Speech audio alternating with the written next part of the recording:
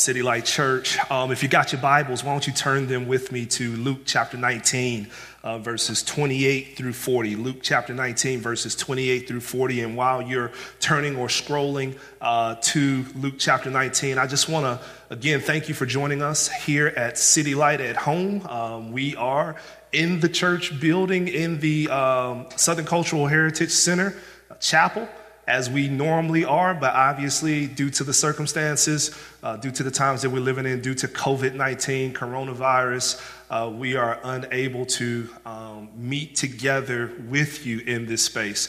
Let me just say, I can't wait to get back with y'all. I can't wait to meet again in this space and worship together. I'm so looking forward to that. I'm so eager for that moment. I'm salivating thinking about getting to that moment with you. And obviously it won't be this week, it won't be next week, but we're still going to celebrate the resurrection of our Savior next week. And so we invite you to join us again online this coming Sunday, where we will virtually gather and virtually worship. We will sing together. We will hear from God's word and preach God's word. And we will certainly pray together as well as we celebrate the resurrection of our Savior. So even though we obviously long to be with you, we are doing everything possible to create avenues and opportunities to still connect with you, including this coming Wednesday. If you would like to continue our missional community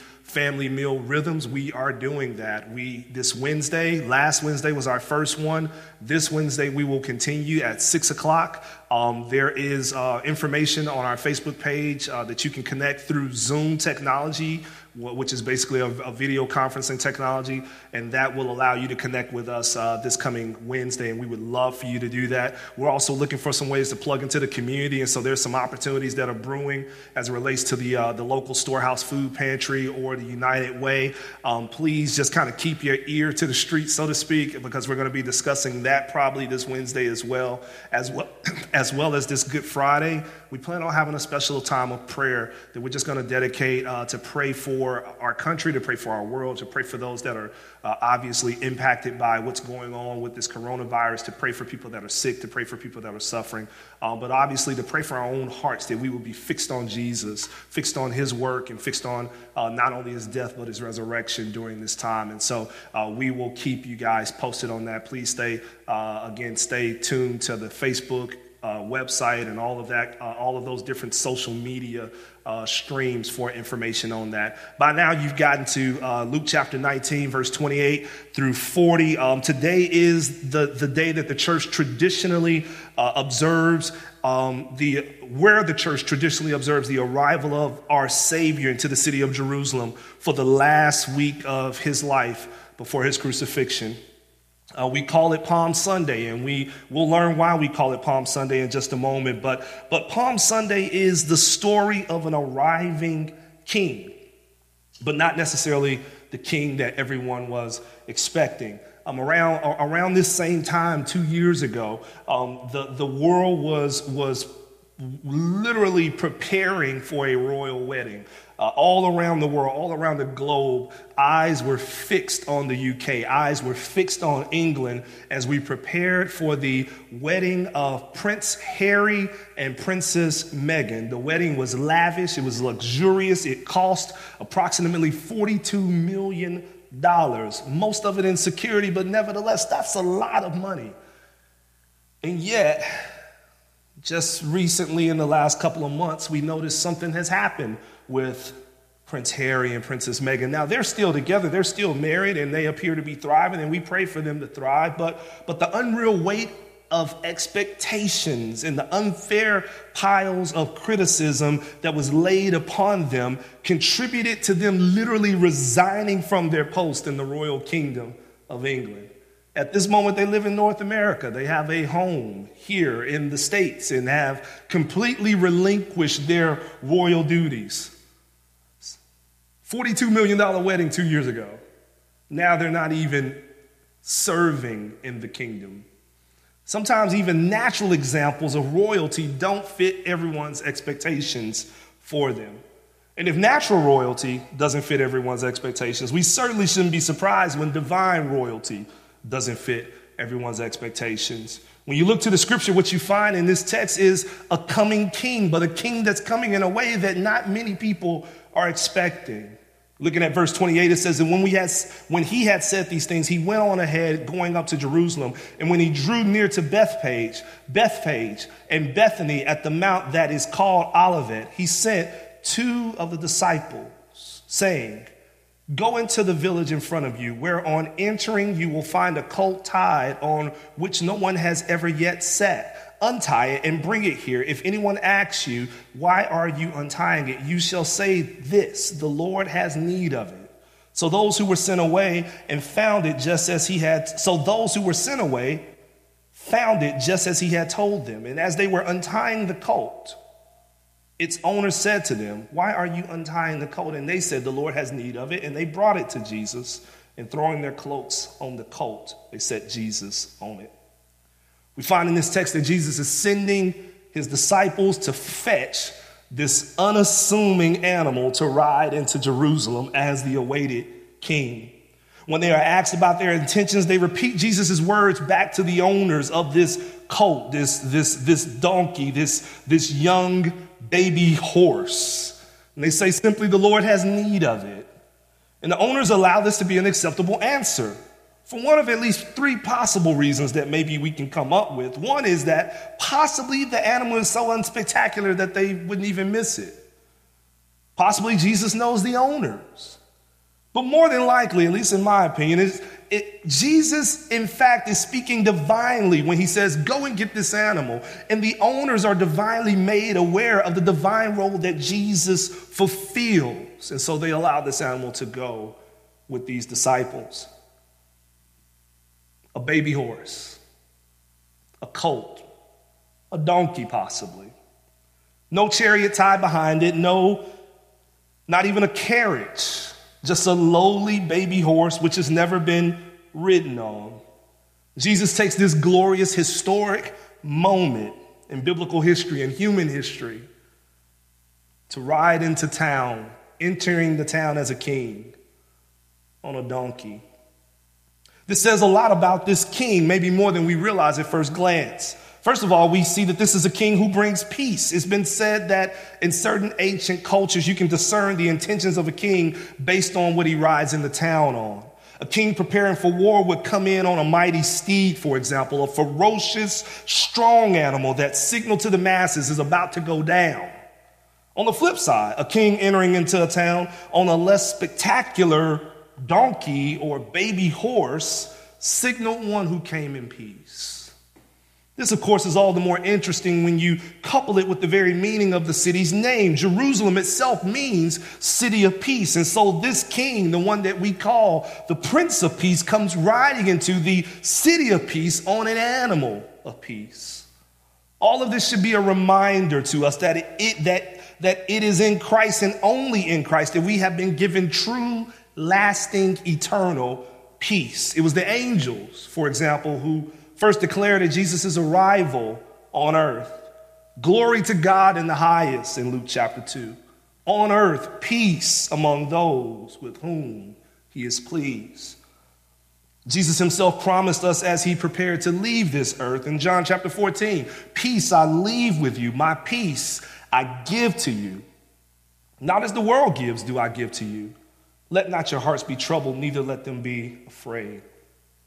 It was Jesus who also said to us in John chapter 16, I have said these things to you that in me you may have peace. In the world you will have tribulation, but take heart. I have overcome the world.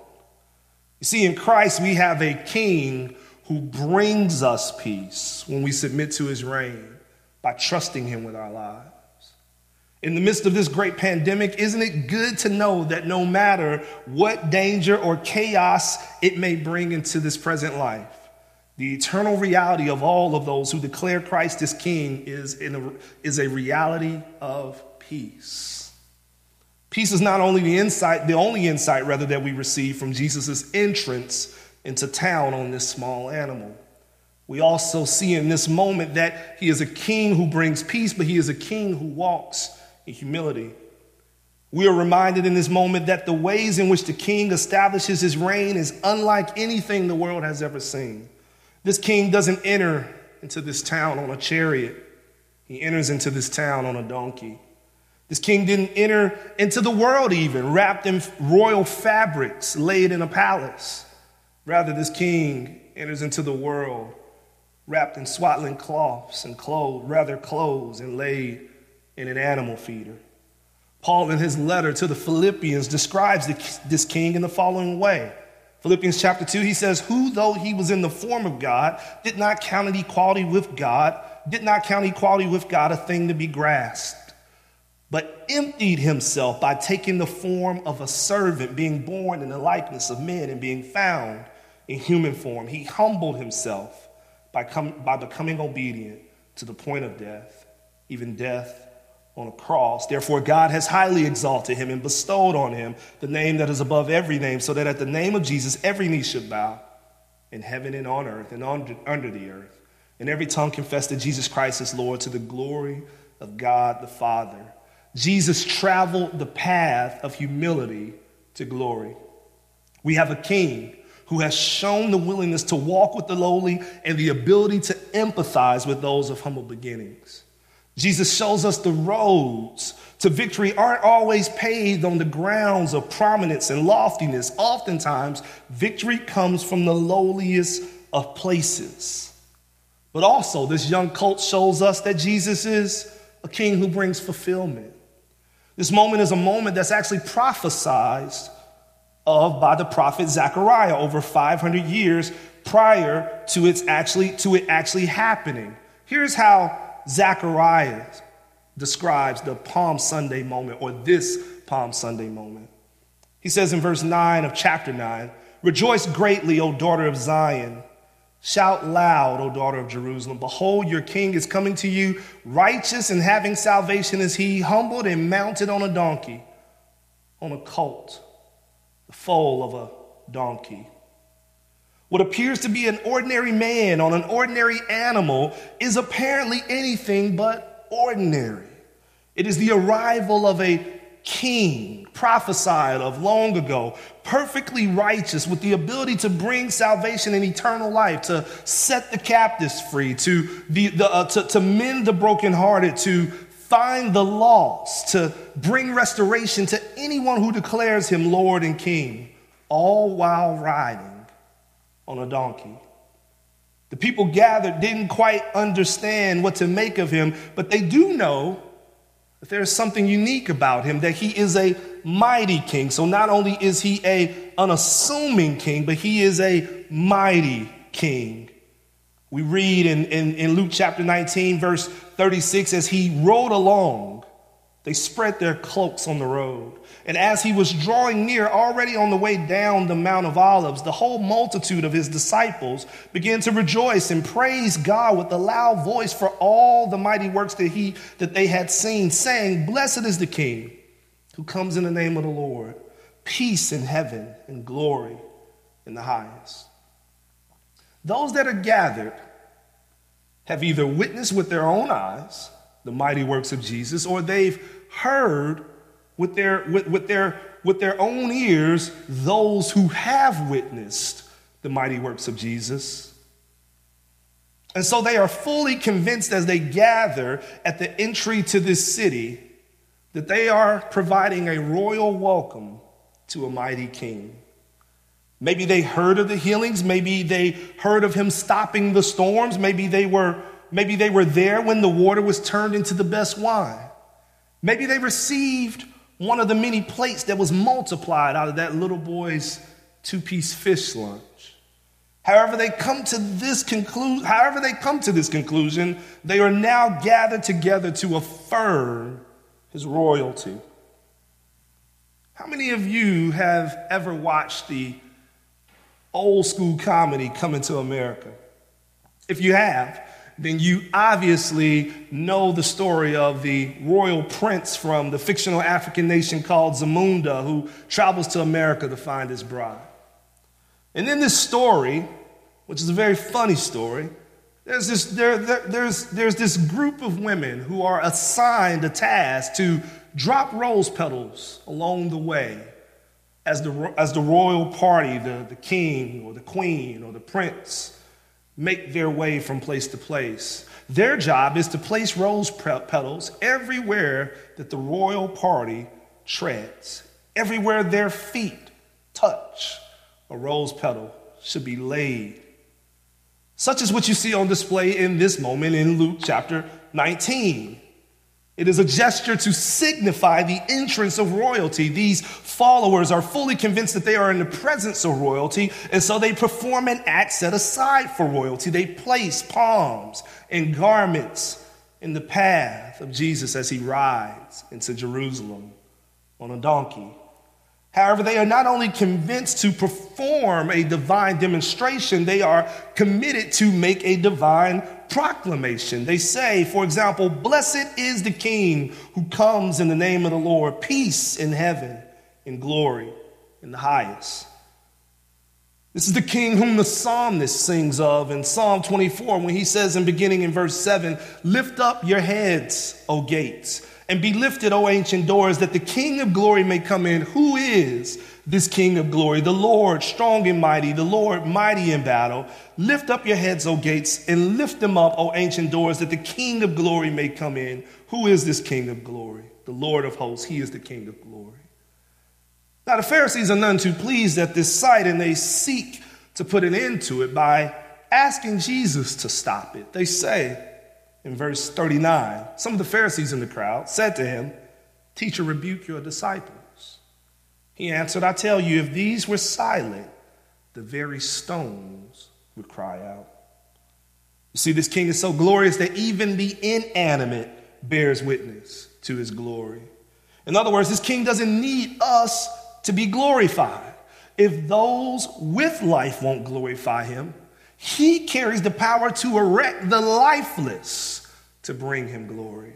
He will be glorified regardless of our decision to glorify him. You see, true divinity operates outside of need. God doesn't need us to bring him glory. You see, your silence bears no comparison to the resounding chorus of the universe declaring that he is worthy to be praised. Our inability to see him for who he is not an indictment against his glory. It's an indictment against the dullness of our own hearts.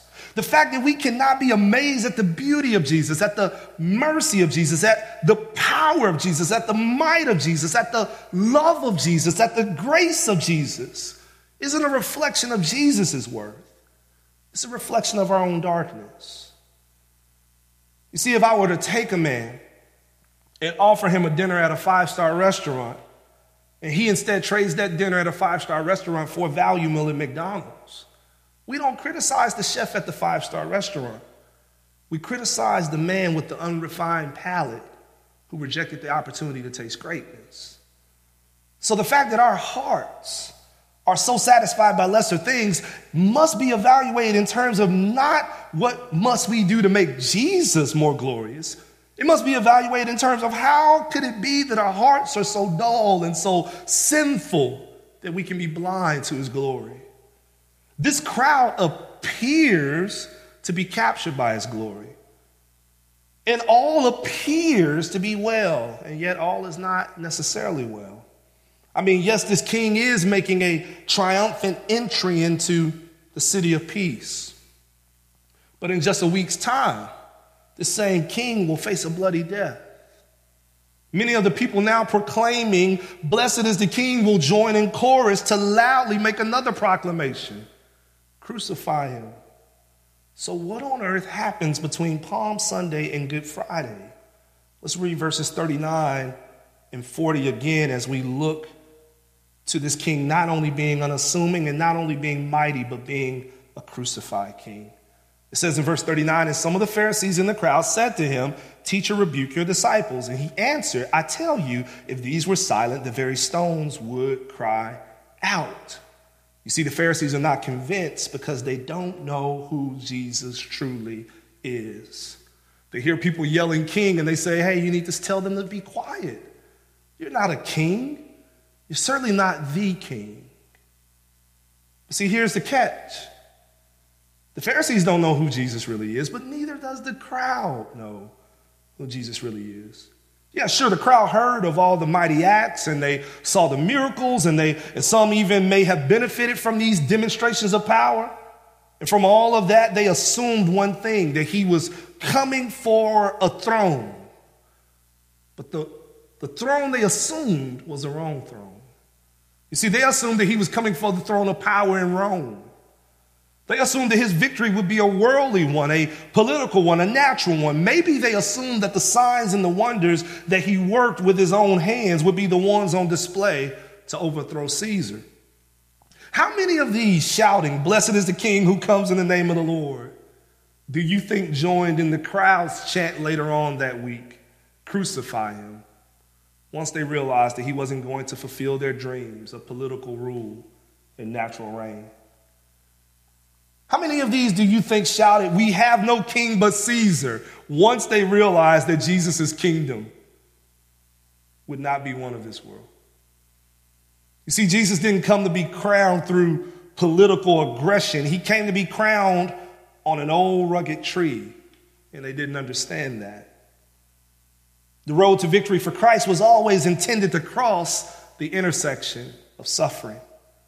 But it's not just something that they fail to understand, but oftentimes it is something that we fail to understand. How often do we stare at a moment like the moment that we're living in right now? COVID-19, coronavirus. And we ask ourselves, is Jesus really king?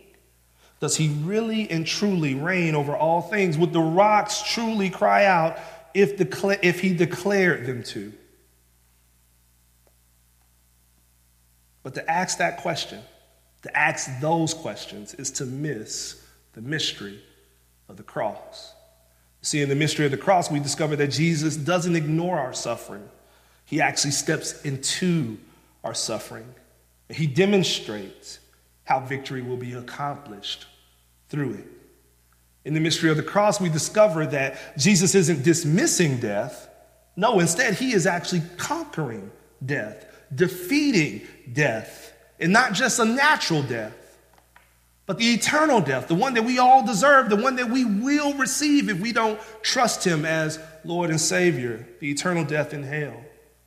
You see, in the mystery of the cross, we discover that the enemies of sin and death aren't dealing a decisive blow to the king. No, instead, the king has dealt a decisive blow to them.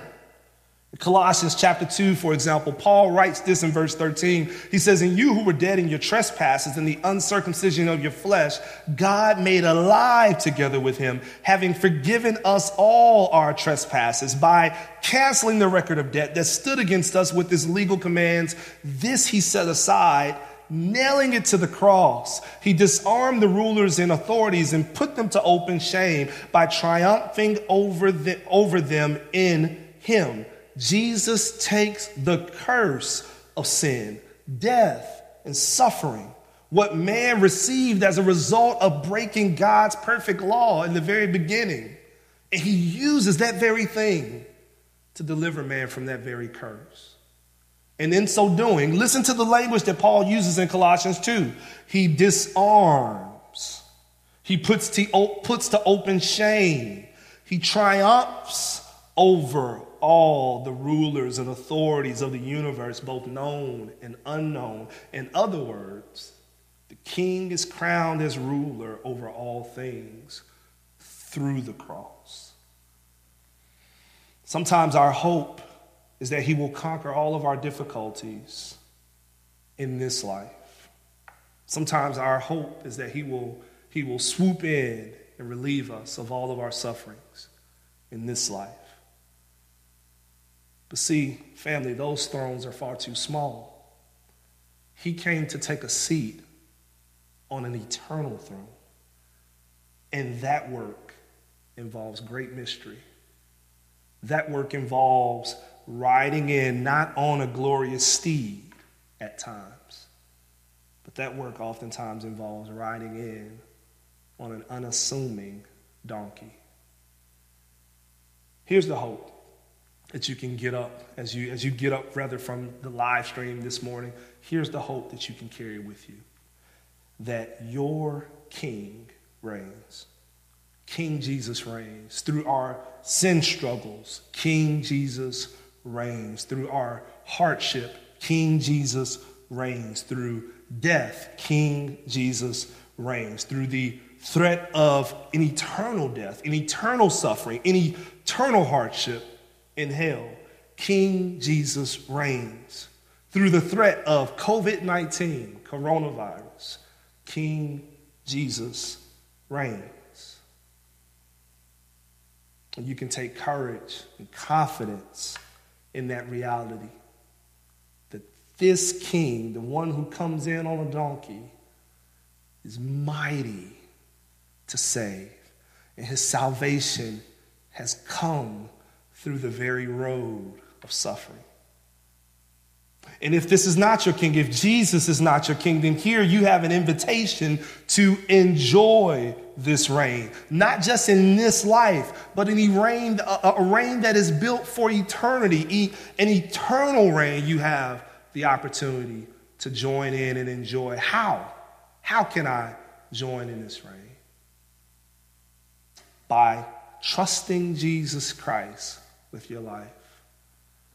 The Bible says that God so loved the world that he gave his only begotten Son, that whosoever should believe in him should not perish eternally, but rather they shall have everlasting life, eternal life.